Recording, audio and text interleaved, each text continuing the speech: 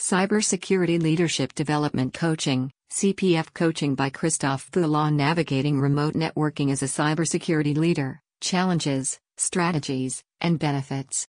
Published May 26, 2023. Update. So it's been a while since I posted, but that's because I've been on a trip. A trip where I met new contacts and made many new friends, and learned from the easy and hard lessons of others. Most of all, it was an opportunity to take some time off with the family and go out exploring to enjoy the many wonders of Mother Nature, as well as how much humans have adapted to the landscapes they live in, from underground bunkers to hills perched on a canyon slough, bridges that span for a long time even if they were created in 1930. What do you think about the adventures of travel? You realize the value of face-to-face communication and breaking bread with people. This week's lesson is focused on the importance of networking, especially for those working in a remote environment. Some do this by choice or convenience, while others prefer the office setting. As a cybersecurity leader in a global organization, networking is an indispensable part of my role. When interfacing with various senior leaders and staff across different locations, it's crucial to understand and manage the specific challenges and values of this networking. Time zones can present a formidable hurdle. Coordination and communication can become complex, especially during cybersecurity emergencies that demand immediate attention. To address this, we leverage asynchronous communication tools and strategically schedule meetings to maximize overlap in working hours. The handling of sensitive information is another significant aspect.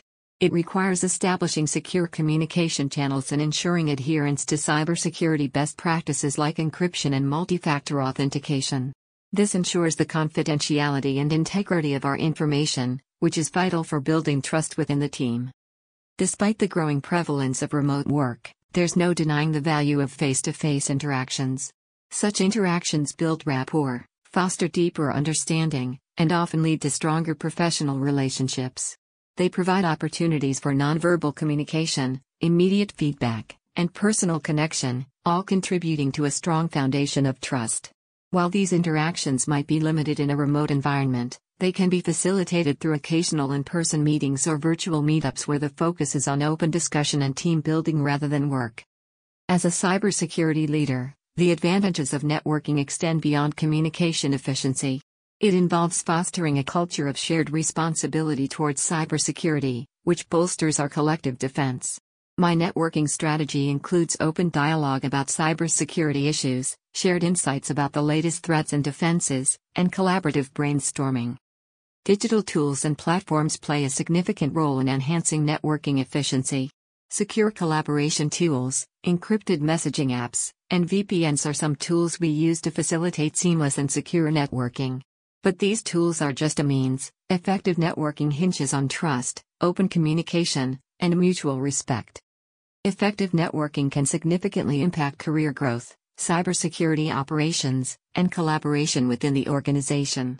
By addressing the challenges, leveraging appropriate tools, and fostering an environment of trust and shared responsibility, we can strengthen our cybersecurity posture and our organization's overall health and productivity. Book of the Week. Remote Work Revolution, by Cecile Neely. Uncover the secrets to successfully navigating remote work, boosting productivity, fostering collaboration, and unlocking the full potential of your team in a virtual environment.